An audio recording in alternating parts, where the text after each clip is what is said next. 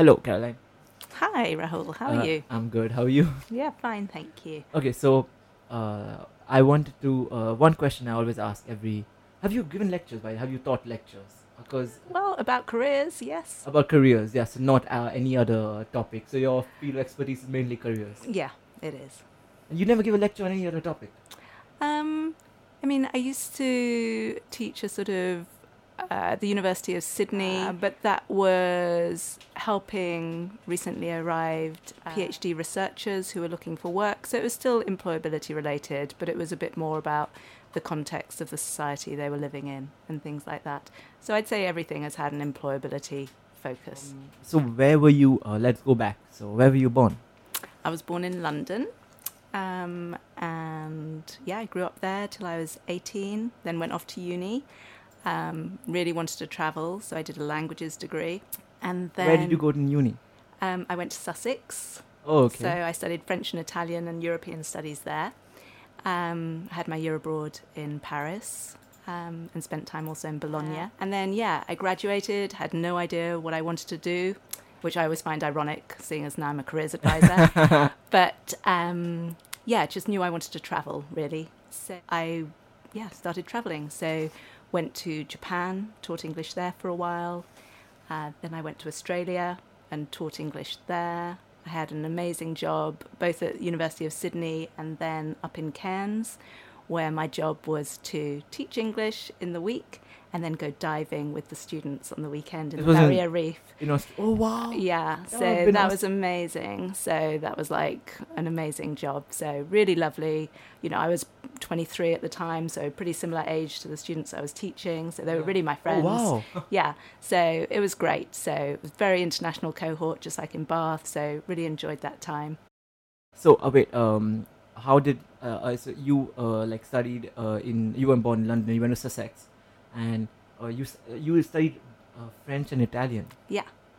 Okay. Yeah. So how many languages do you know? Well, I think I know quite a lot of languages badly. So basically, after I graduated, I ended up living abroad for 14 years. So we moved around quite a lot. So after Australia, we lived in Hungary. Then we lived in Czech Republic, Beirut, Trinidad and Tobago, Slovenia, Czech Republic. So I think in every country I got to say enough to survive, let's say. But yeah, some languages like Slovenian or Hungarian are pretty obscure and they're not something that I get a chance to practice much. But so yeah, I guess French, Italian, German, I think those are probably my strongest languages. Wow. And English. Yeah. Okay, this is a lot of traveling. Wow. Yeah, okay. Yeah. I want to know everything. Okay, so okay, you first started off with you went to Australia. Yeah, well, first to Japan. Oh, yeah. Now I can't even remember. But yes, no, first I went to Japan. Okay. Then from Japan to Australia. How was Japan? Yeah, lovely. I was in a very small city called Tsukuba, where they moved all the government research labs. Tsukuba, I know that. Oh, yeah? They moved all the government research labs out there. So lots of the other foreigners were doing postdocs in science. And I just graduated from a language degree, so I think I was a bit sort of like, okay, this is an interesting group of people. Do you know Japanese? Well, we learnt a bit, but actually I met my husband there. So he was doing research. He's from... he's English, but he was okay. doing a postdoc there. So... and how old were you when you met? Yeah, so 23, I guess. We didn't get married straight away. We got married when I was 28, but we met in 23. Okay, yeah. Great. So yeah, in fact, we met lots of really close friends from that time in Japan. I think it's one of those very intense situations where everything's quite different.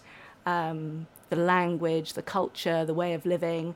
So it really meant that you kind of formed friendships very, very quickly. Yeah. I guess a bit like, for the international students coming to Bath, it's a very intense experience. So I think you really form great friendships there. And in fact, two of our friends that we met in Japan also married each other, and they're coming to stay with us next weekend. Oh, wow. So yeah, they live in Holland, but yeah, so it was a very international experience, and I loved that international experience. And I think if we think about sort of my life, I think I've done different things at different times, but it's always had that sort of working with young people, working with sort of international people, and sort of thinking about development and next steps and, helping people get to where they want to be.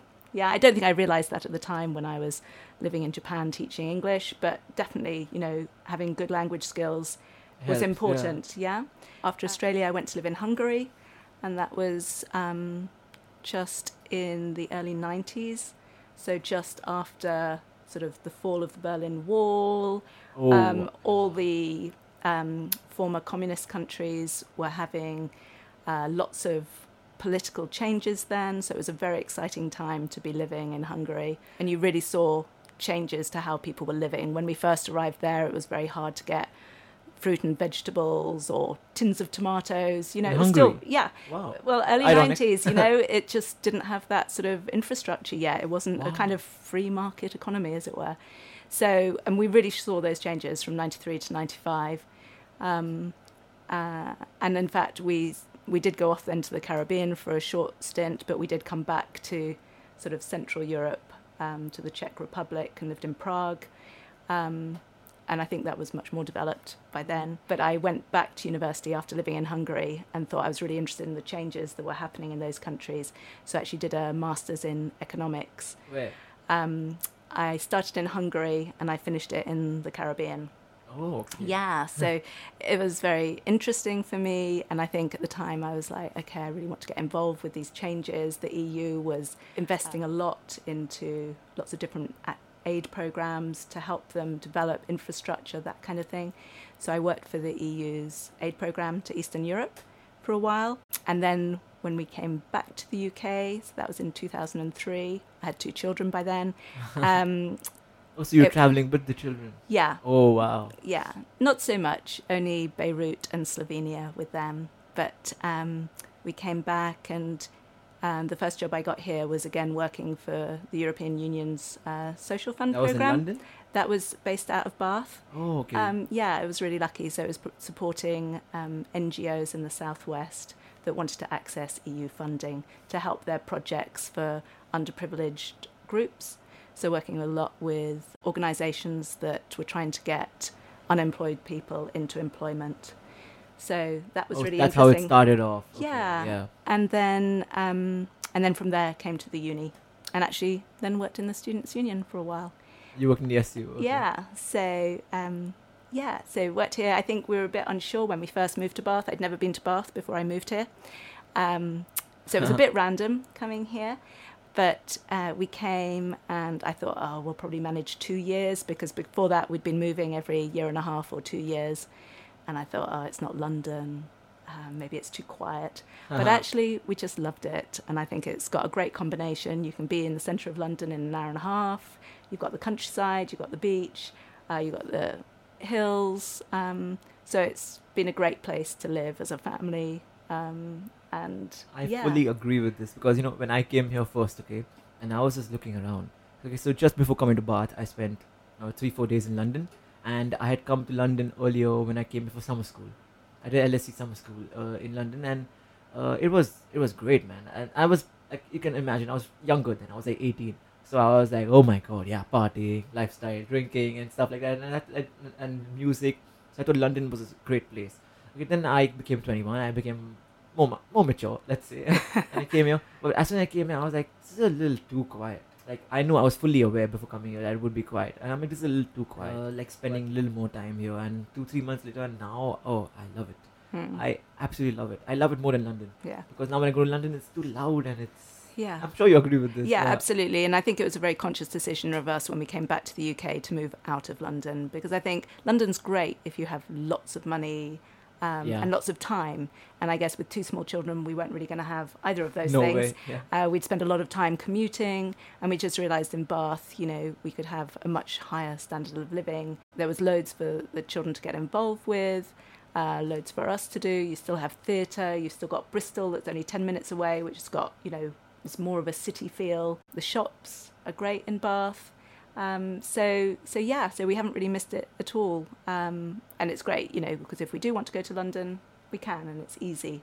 Yeah. Yeah, that's true. So it was definitely a great decision coming back here. Okay, so let's go back. You came to Bath, and that's when working with NGOs, the careers started. So and then you came here and started working in SU. Yep. So what went on from then? Yeah, so in the Students' Union, I got involved with their skills program. So that was working sort of in a university role or student union role, supporting students of all year groups, all faculties. So I started working with companies who were running skills sessions on team working or something career related, and that was really interesting. And we did loads of good stuff doing that. And then there was a job that came up in the placements team in the School of Management, and that was supporting master's students, where we had a program that was 6 months study and 6 month placement. So I sourced the placements for that program, and that was really good because I got to do exactly what I love, which is working with young international people, working with companies, and sort of helping students to find, their place in the world, really. So that was great. And then from that, at that time, we only had 2 other master's programs, the MSc Management and the MSc Accounting and Finance. Just 2? Yeah. And in MSc 200 Management, students. Yeah. Oh, that's it. Yeah, Okay. yeah. So it was quite small. So I worked 4 days a week with my placement students, and I worked 1 day a week with the other master's students. Okay. And then that 1 day a week job grew to a full-time job. So then I moved to that role, supporting all the MSc students with their career development. And that time there were just 200. Yep, so there were 200 to start with. Well, actually, by the time I started in that role, I think we'd had the MSc International Management, and then after that, the following year, the MSc Marketing, MSc HRM started. So pretty quickly, the portfolio built up. Yeah, from 2 it went to now how many ever? Well, there 40, are 50? 13 programs, yeah. Okay, 13, 14. yeah. Oh, Yeah, 13. 13, okay. well, if you count EBM, there's 14. So It's yeah. only in MSc Management and it's only MSc Management that has 14 programs. Oh, in the School of Management, Oh, in the School of Management. there are 14 MSc courses. Okay, yeah. Like you must have seen the university change so much. Yeah. Oh, it was Yeah. 12 years now. So Yeah. can you tell me more about It's that? so surprising With whenever this we big have grin on your face Yeah. now. Well, whenever we have alumni come back, they're like, oh my goodness, they don't recognize everything. I must say there did used to be a lot more green spaces on campus than there are now. It just, yeah. So there's so much more student accommodation. We didn't have Lime Tree. We didn't have The Edge. We didn't have Didn't have The Chancellor's Edge? Building. Wow. We didn't have the Sports Training Village. So, Oh. yeah, I mean, it's incredible how it's grown. So if you think about the parade, that was really The only thing there. yeah, that was the core bit of the university. There was some student accommodation, but nothing like what we have now. Yeah. So it's really grown. And then the new incredibly. building. Yeah, and the new School of Management building, of Yeah. course. So very exciting times. Will you So, be working there? I will be, Oh, yeah. nice. So that'll be nice. Everyone back together again. So When I come back as an alumni, I'll come to you and I'll be like, Yeah. whoa. Then I'll be the one being whoa. yeah. Yeah, no, I think that's going to be really exciting, and I'm sure there are going to be lots of events planned for our alumni to come back and see what an amazing space it's going to be. Oh, wow. Yeah. And so every single year, would you say the University of Bath has only been growing? In terms of monetary gains, also in terms of the faculty, in terms of the university, everything. Yeah. Is that true? Yes, I think definitely. And I think especially with the postgrad courses, we've seen a lot of growth there. So especially in the School of Management, but more generally now I think throughout the whole university.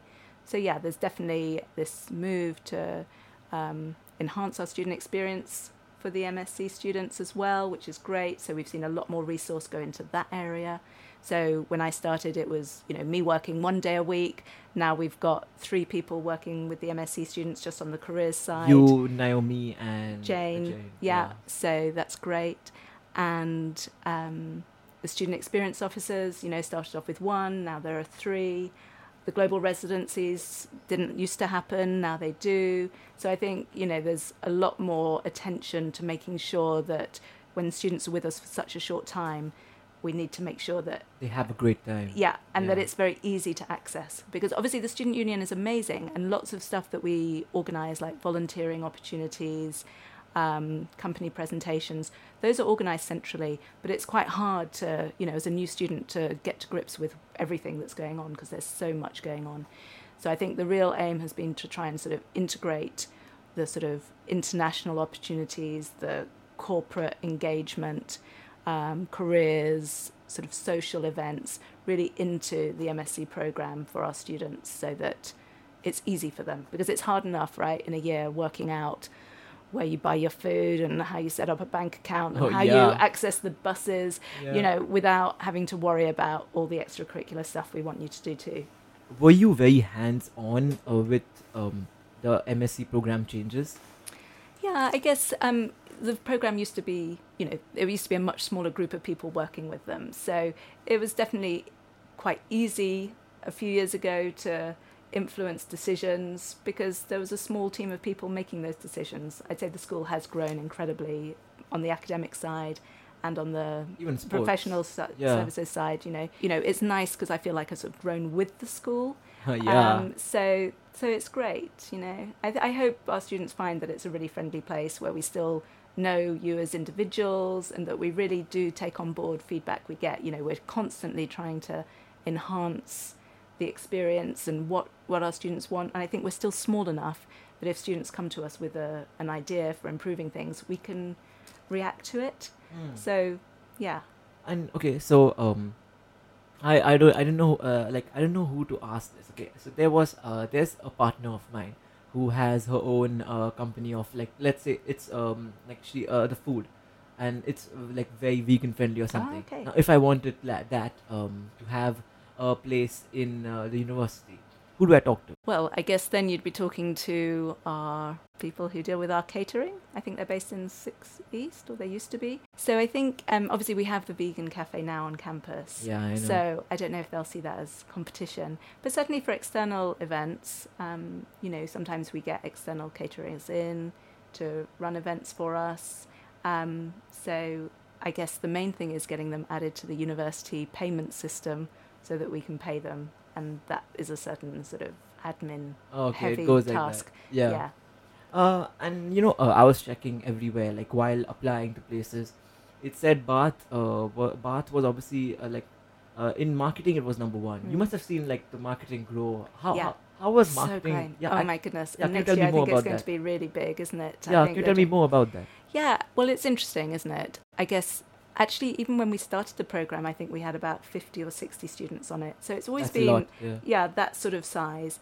And I guess its reputation has just grown and grown. And I must say, having sat in on some of the practice track company presentations, which have been marketing oriented. Yeah, you were there for hours. Yeah, I can really see how you're adding value to those companies. Sometimes with the more generic projects, it's like, okay, sometimes the proposals seem quite common sense. But marketing really have some sort of specific skills and knowledge that the average person working for a company doesn't have. Yeah, it's different maybe if you're working for a specialist marketing agency. But for the example that where we were working together on that Accor Hotel one, Francis Hotel, you had insights that they wouldn't otherwise have. And that really made me proud of what you've learnt during the year, your e-marketing course and stuff like that. It seems really, that's always our thing, isn't it? Research intensive, practice driven. So having that way of learning the theories, but how do we implement them? And it's really satisfying to see our students be able to give their knowledge and their understanding of how things work. I know sometimes some companies, last year when we were working with Mars, for instance, they were like, only X% are looking at our Facebook page, and actually that was a really high percentage, but for them it felt low. But I think it's just understanding the context of actually in that sort of social media marketing, that was a high percentage. And I think it's just having that understanding that's really something that we are benefiting. Yeah, I remember. Companies. I know. I remember this when the Accor Hotel were there and we told them that only 7 or 8% of Chinese people actually have passports. They were like, whoa. They were like, I'm expecting a lot from that. Yeah. And I always thought that these companies and having the presentations was I wouldn't say a formality. I would say that they want us to do some research, but these are big companies here, and I used to think that obviously I think it's more of a test. Obviously if they find something, they'll use it. It's nothing that they can't find themselves. But now they're telling me that all these companies that throughout the years came and they actually benefited through this. Mm-hmm. Yeah, and so many have said to us that, because NAMI follows up afterwards with their feedback. So although that's not part of the academic marking process. That's with your academic, that she gets the company feedback. And so many have said, we're taking this to board, Wow. we're going to be using this information. I think it is that external view, right? So it's the kind of sense check on the one hand. On the other hand, you're often the demographic they're trying to target. So that's really useful for them to hear sort of direct from the horse's mouth, as it were, what you think. But yeah, and then having the sort of data and having clever people spend 3.5 weeks working pretty solidly on their challenge really help. It's just a resource they just don't have time to do often. It just never gets to the top of the pile. So it's just like they just give up, half a day coming onto campus and half a day for the presentations, and they get all this really interesting information. Can I ask you something? Why can't one of the students, like one of the like co-students or leaders or whatever, go with the company to pitch this to the board? That'll be a lot of good experience. Why can't that happen? It can happen, and I guess it's just making sure that we have the right people knowing that it's possible. But the people do know it's possible. When NEMI feeds back, if they want that to happen, so it has happened before. I don't know if it has happened before. I think maybe people in the companies like to know that, or like to present it maybe as their initiative. I don't know, but it certainly is possible. So we certainly wouldn't stop them if they wanted that to happen. And we recognise that would be an amazing opportunity for our students. I would just say that if any like every year, I'm sure there's one presentation that will like I would say blow their minds away. And even like just like maybe pitch it to them, like if you want, any one of these students can come with you all in the board and present and and research with you all and offer insights. Because I also really enjoy presenting, and if I got an opportunity in front of a board, I know I'll be nervous, but it'll be a learning experience. Yeah, absolutely. Yeah, definitely. Yeah, so you were saying that throughout the years you've seen the uni change as much. How old is the uni? It's more than 50, right? Yeah, so we had our 50th anniversary a couple of years ago. Okay. So we had lots of celebrations then, and I think it's grown as well. So I think it started very much as a sort of technical university, and it's really grown into doesn't offer all subjects, but it's definitely more varied now. Yeah. So okay, over the years, like almost 12 years now, like more than 12. So you must have come across a lot of different students. Yeah. Okay, any particular ones that come to mind? Like some, I'm sure a lot of students have done some crazy stuff that you know about. Yeah, I don't know. I can't say that I remember something really crazy that they did. I'd say one thing that really differentiates the MSc students, though, is just how lovely and friendly and appreciative they are of their experience at Bath. I think some groups of students, are quite demanding, but on the whole, I'd say the MSc students are really pleasant and lovely to work with. So I don't know if there's anything particularly unusual or hilarious that our students have done. So, sorry, can't think of that right now. Okay, no problem. And yeah, so now working in careers. This is your bread and butter. This is careers. Have you seen like what is the conversion rate for students to get jobs after graduating from Bath? Is it that, and you're not in undergrad in any way, right? No. It's only postgrad. So so what is the conversion rate? So it's hard. Our students are very spread geographically, so often it's just hard knowing what our students are doing after graduation. But we have a great alumni team who try and reach out to everyone to find out what everyone's doing after graduation, and it varies year by year and program by program. Usually we report that information, so some years, some courses, it will be 100% of the cohort is working after graduation. Some years it might not be quite so good. So obviously it really varies what kind of roles the students are looking for. Some students will be going back to family businesses, might be starting up their own business. Some students are going on to further study. So it does vary. But I think the main sort of message, I guess, is that we want to stay in touch with people as they graduate. I think we're really trying to do more now with our alumni, so keeping in touch with them. So I think in China we have quite regular trips now. And I think we just want to expand that international reach so that we're really staying in touch with our alumni, because, you're our best ambassadors and we want to support you. I think often careers are a stepping stone. You may not get exactly the perfect job straight after university, but it's just trying to really reflect and think about what you've achieved, what you enjoyed, what you think you're good at, and then making the next strategic move to think about, okay, where can I go next? So that step by step you're reaching kind of your perfect role. And that will change over time as well, of course, and as society change or the world of work changes, your priorities might change too. Yeah. So I think, we just really want to stay in touch with our alumni and make sure that, the first job is great, but make sure that we stay in touch so that we can really help if we can in the future as well. So if you're worried after 2 years, okay, what's the next strategic move I can make, then we can support you with that as well. Okay. So, being in careers for this long, how do you think recruiters' minds and their way of recruiting and hiring people has changed or evolved? Yeah. I think it's more different now because before it was, I don't know if it's true, before it was more results based. Now it's a little more attitude and what they can offer, value based. Yeah, can you tell it's me more really on that? interesting. Yeah, so I think it does vary by country, and I think different countries' grades are more or less important. But certainly in the UK, if we look at the UK and how that's changed over the last, say, 15 years, I think the application process is using technology much, much more. So if you think now you apply online, the computer will do a kind of quick sift. Wait, so before, how did people apply when you You'd were send a CV and a cover letter and you'd get an interview. Through a letter? Yeah. And it was always interviews? Yeah. There was no very rejection. straightforward. I'm sure easier times. Yeah, it was. And some companies still work like that. But it tends to be that we'll try and get as many people as possible applying for roles.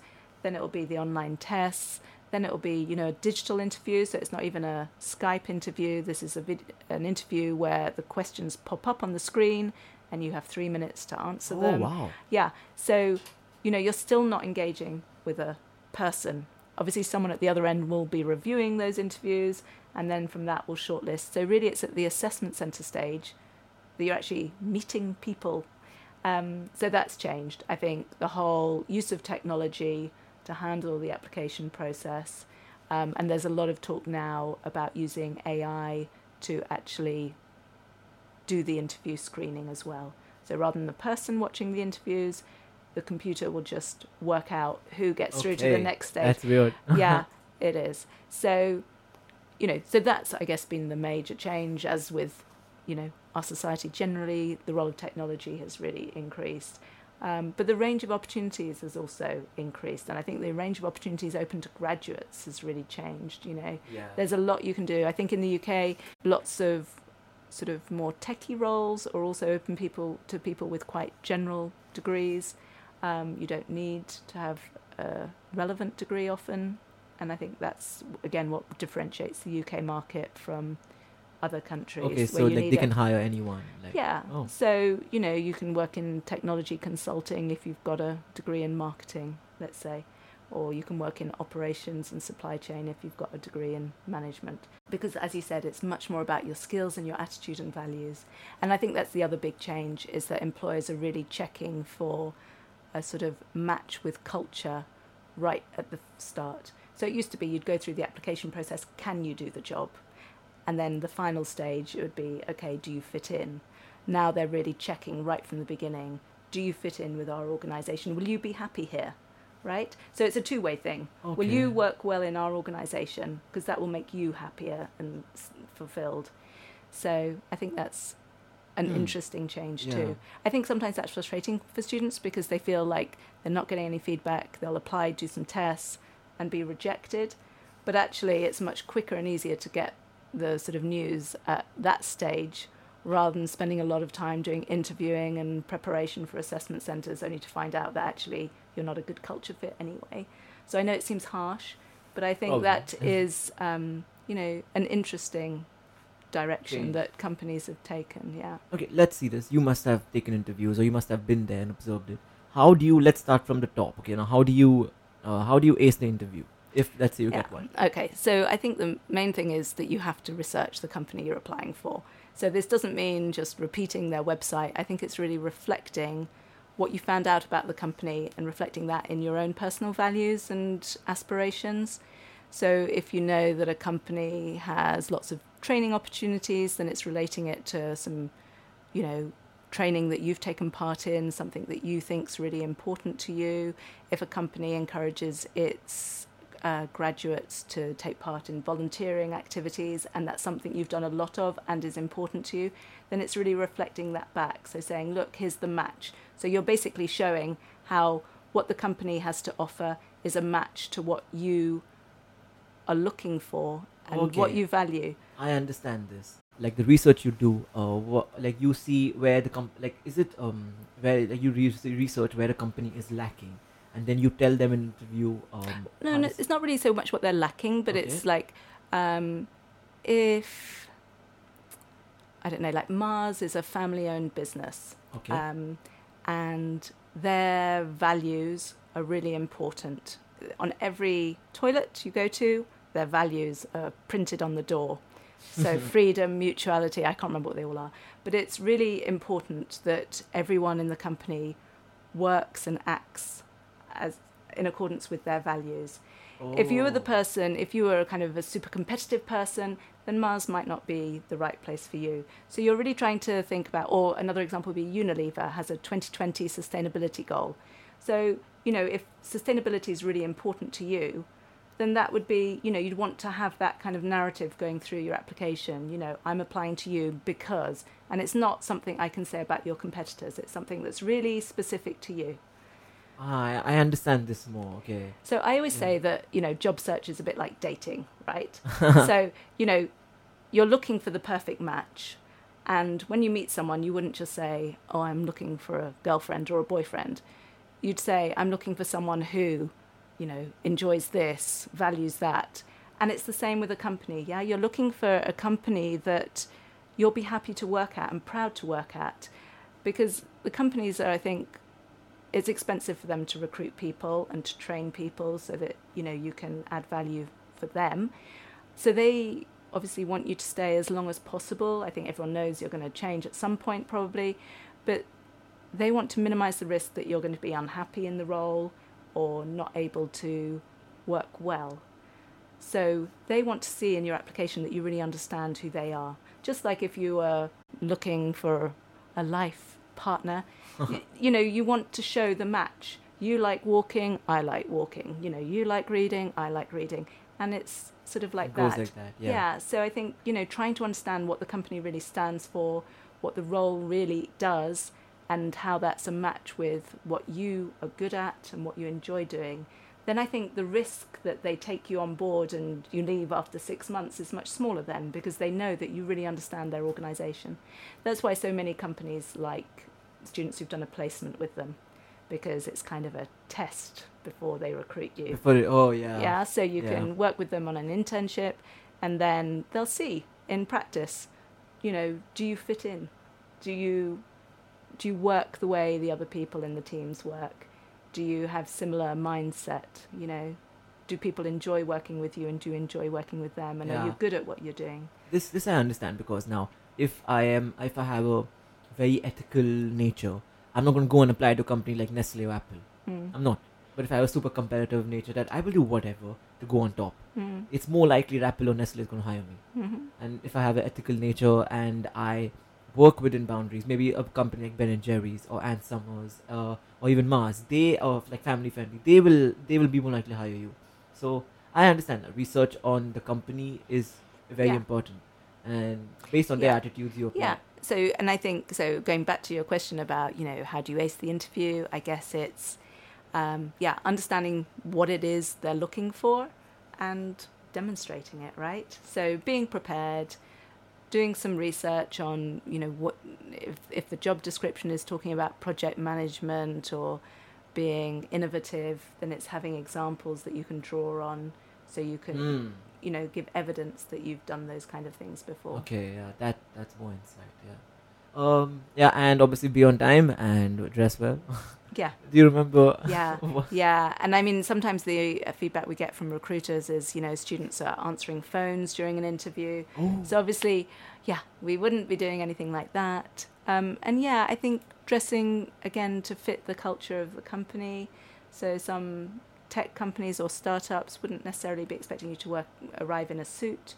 I think you should always probably be a bit more formally dressed than the people who are interviewing you. Yeah.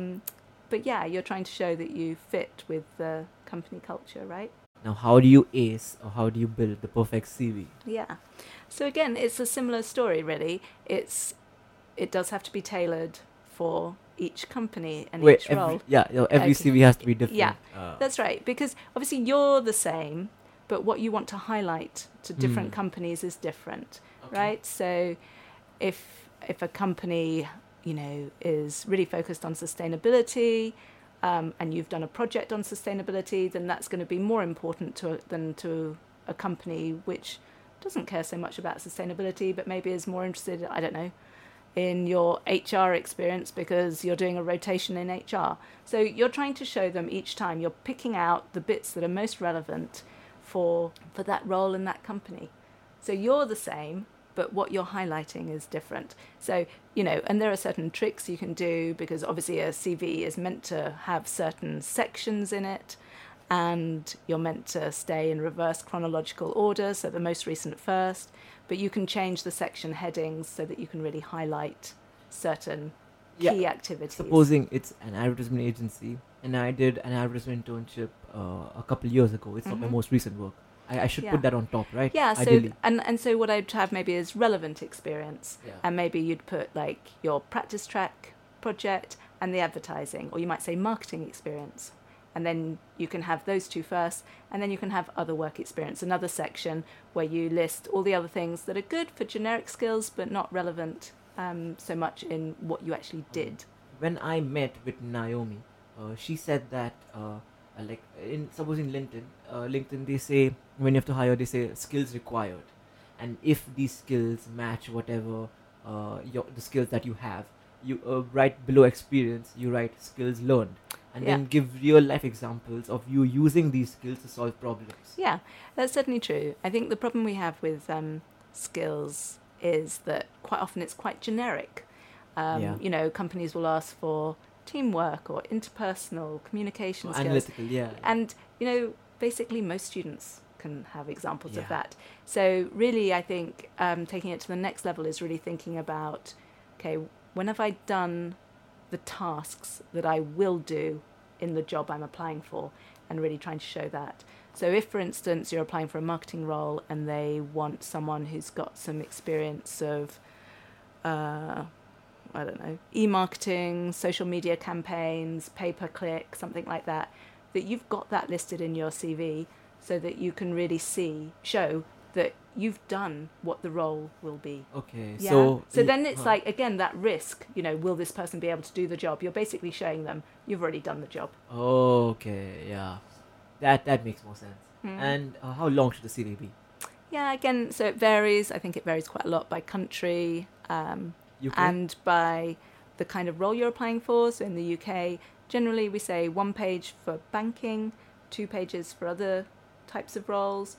But if, for instance, you don't have much work experience, it might be better to have 1 sort of full page than sort of trying to half page. Have a page and a half. A page and a half or something. So, in the UK, extracurricular activities are really valued by employers.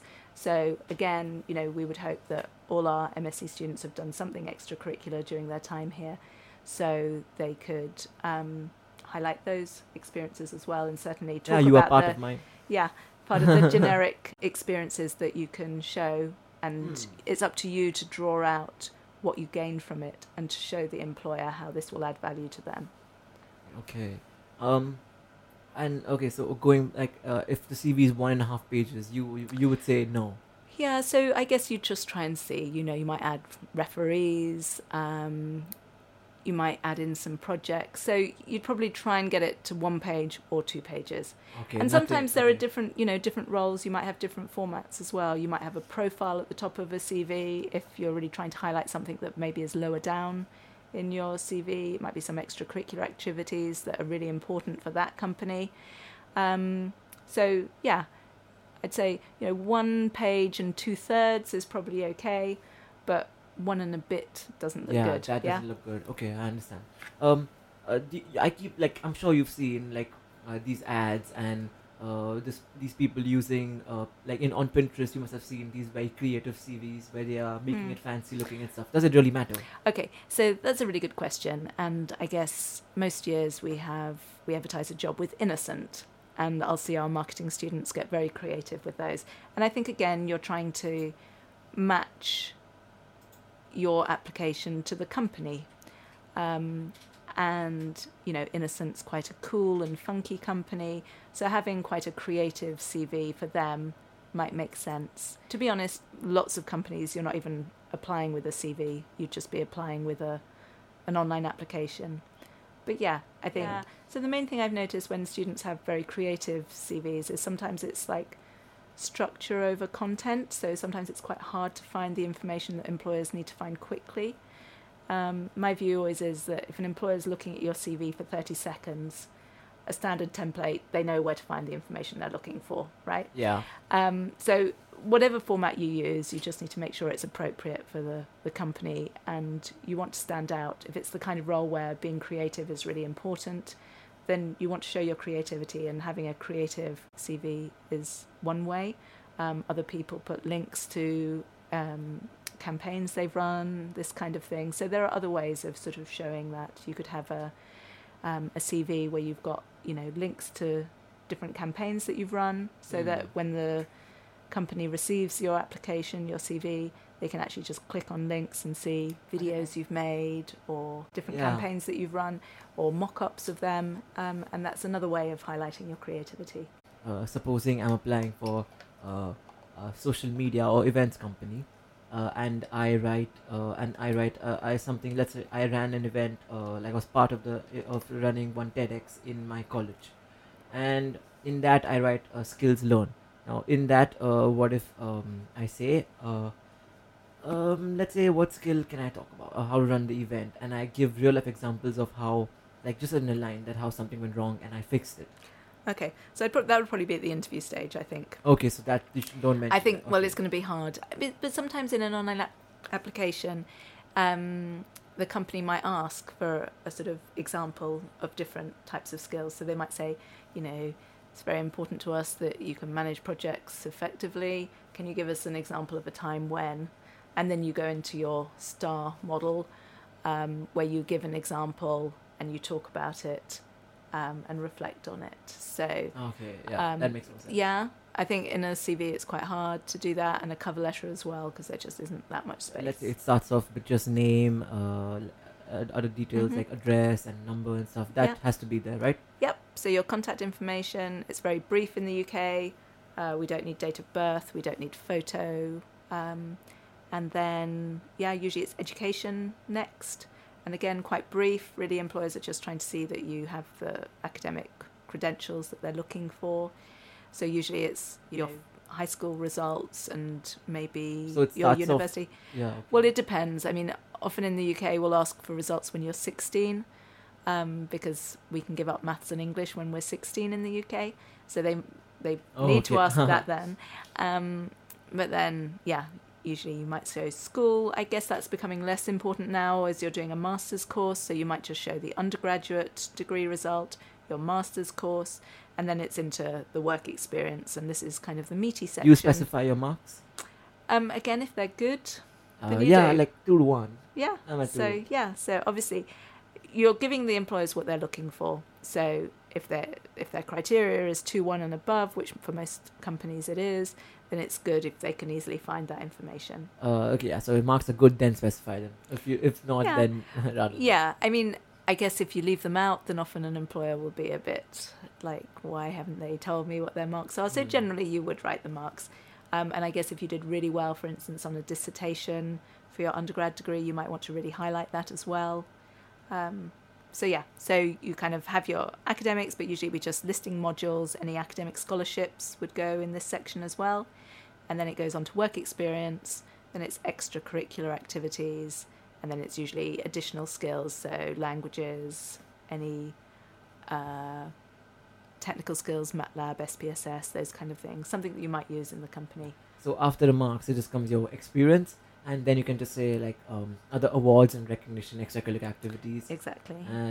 Okay, so it goes. Yeah, and this do you have an example of a CV like in your office or something like most Yeah. perfect CV? Yeah, so we have different types of CVs depending on the role you're applying for. So we have a marketing CV, a consulting CV, a Please, if finance you can CV. send it to me, I'll just attach it in down so other people can also see it as well. Okay. So, in terms of like recruitments, have students from Bath also got recruited to like, I know PwC and Amazon and stuff like that. So, anyone from like the MSc program, like which you've seen, the most impressive place that they've gotten into. I don't know. I mean, I don't think there's, you know, like one place is more impressive than another. So obviously, big companies are often sought after because I guess people are aware of the training and their global Yeah. reach, and the kind of projects you can work on. But yeah, I mean, it's always satisfying when a student gets what they want, and that does vary. It can be a small company. If that's what's right for the student at that time, then that's great too. So I think it's all about you achieving your goals, right? So, Oh yeah. but I guess Dyson is a company we work with closely because they're based just outside Bath, and for international students looking for marketing jobs, there aren't so many that sponsor work permits, and Dyson is one of them. And I think every year they're taking one or two of our MSc cohort, which is great because the cohort's pretty small. So yeah, it's really good to see that our students have what they're looking for. They have that global sort of mindset, that go-getting kind of I can do it attitude, plus an excellent marketing degree. And okay, one more question I had. Now, what if in your marketing degree you got a 69.40? Does it get rounded off? I don't know. The rules do change about this, so I think I've heard from different people. Yeah, so I think there are some rules depending on if you the taught part, so semester 1 and semester 2 result, and then the dissertation mark. And I'm not 100% sure how that works, but obviously that would be a kind of sad situation if you're getting 69.4. But on the other hand, I know lots of students worry about getting a distinction or a merit. I'd say employers aren't so aware of the differences between grades. I think certainly employers would know that 69.4% is an amazing grade, whether that was a merit or a distinction. So again, it's how you're presenting it. So if I were writing an application and let's say I got 69.4%, but that wasn't a distinction, I think I would just say something like I graduated, with 69.4% from the top ranked marketing course in the UK. Yeah? Yeah, okay, that's smart. And okay, even if you're like at 59.60, then also will they round it off to 2 to 1? Yeah, again, I'm not 100% Not what sure, the rules okay, are, yeah. so check your rules and regulations. Okay. Now I want to just ask you. This is more. It's just. I just want to get to know you more better in a personal way. So I'm sure, like traveling to so many countries, different countries, and reaching this point, there were a lot of struggles throughout the way. Like what happened? Like what were kind of some of those things that you had to overcome? I think it's always hard when you arrive in a new country and you have to try and understand how things work there, right? So You did that like 10 times. Yeah, and actually, it's one of the things I enjoy the most is kind of understanding how things work in other countries. But it can be frustrating. And in fact, the most ironic thing was when we moved back to the UK after living abroad for 14 years, setting up a bank account here was incredibly difficult because we had no record of being here. So we didn't have a TV license. All the things they used to check your credit worthiness or whatever, we just didn't exist. We weren't on any systems for the UK, even though we had a British nationality. And that was a really interesting experience because, what could we do? We're British, okay, we haven't lived here for a long time, but trying to reintegrate to our home country was probably one of the more challenging times. That's ironic. Yeah, really. So yeah, I think always the sort of visa application process is tiring and, difficult. But yeah, I think if you're going to have a sort of international life, then you have to want to experience those differences. And with that comes, different countries work differently and you have to understand that. And I do. That's also when you get to, find those helpful people who make a difference. And, that's also really nice to know that in every country there are people who go above and beyond to make things work out for you, and we definitely had that wherever we lived. So so yeah, it's definitely challenging, but I think so rewarding. So, and I think the other thing is nice is that when you live abroad and it's not your home country, you know, if you don't like something, then, you know, and you don't want to live in that environment anymore, you don't need to. You can leave. I think often we were with people, other international expats, who would just complain all the time that, you know, oh, in this country it doesn't work like their home country. And I'm like, you don't need to be here. You know, you can. It's your choice to be here, and it's a privilege to be living abroad, and you have to adapt. It shouldn't be that you expect the country to adapt to your norms, right? Yeah, obviously. So yeah, sometimes they were the most frustrating people, actually, the other Brits who were living abroad. But yeah. Okay. Okay. If your life was a movie, what would be the turning point? Like always in a movie, there's this point where everything is low and then it goes high. Yeah, I don't know. That's a good question. I don't know if it was a low and then it changed, but I guess a turning point for me, certainly in terms of my career, was having children. I think before then, you know, my husband and I could decide, oh, where are we going to live next? And we would just think about ourselves. And then suddenly you have children and it becomes a bit more complex. And you realise, yeah, you can't carry on in the same way, and you're both going to have to adapt. How old are they? So now they've just had their birthdays, 19 and 21. Okay. Yeah. One is almost my age. Wow. Yeah, so it's interesting. So they're going through what you're going through now. So I've got a daughter who's doing an internship in India at the moment. Oh, where? In Delhi. Wow. And my son has just finished a year abroad in Australia and is in Canada doing an internship there. So how old is he? He's 21. He's 21. Yeah. Oh, he must be loving Canada. Yeah, I think so. He's just only been there 2 weeks, so It's still finding its way. So I think, it's always something I'm sort of mindful of, you know, with career, how, you know, your priorities will change over time. So, you know, it's really important that you set out to be ambitious, think about what you want to achieve as a fresh graduate, but over time that will change and other things will have bigger priorities over time. So it's really interesting, you know.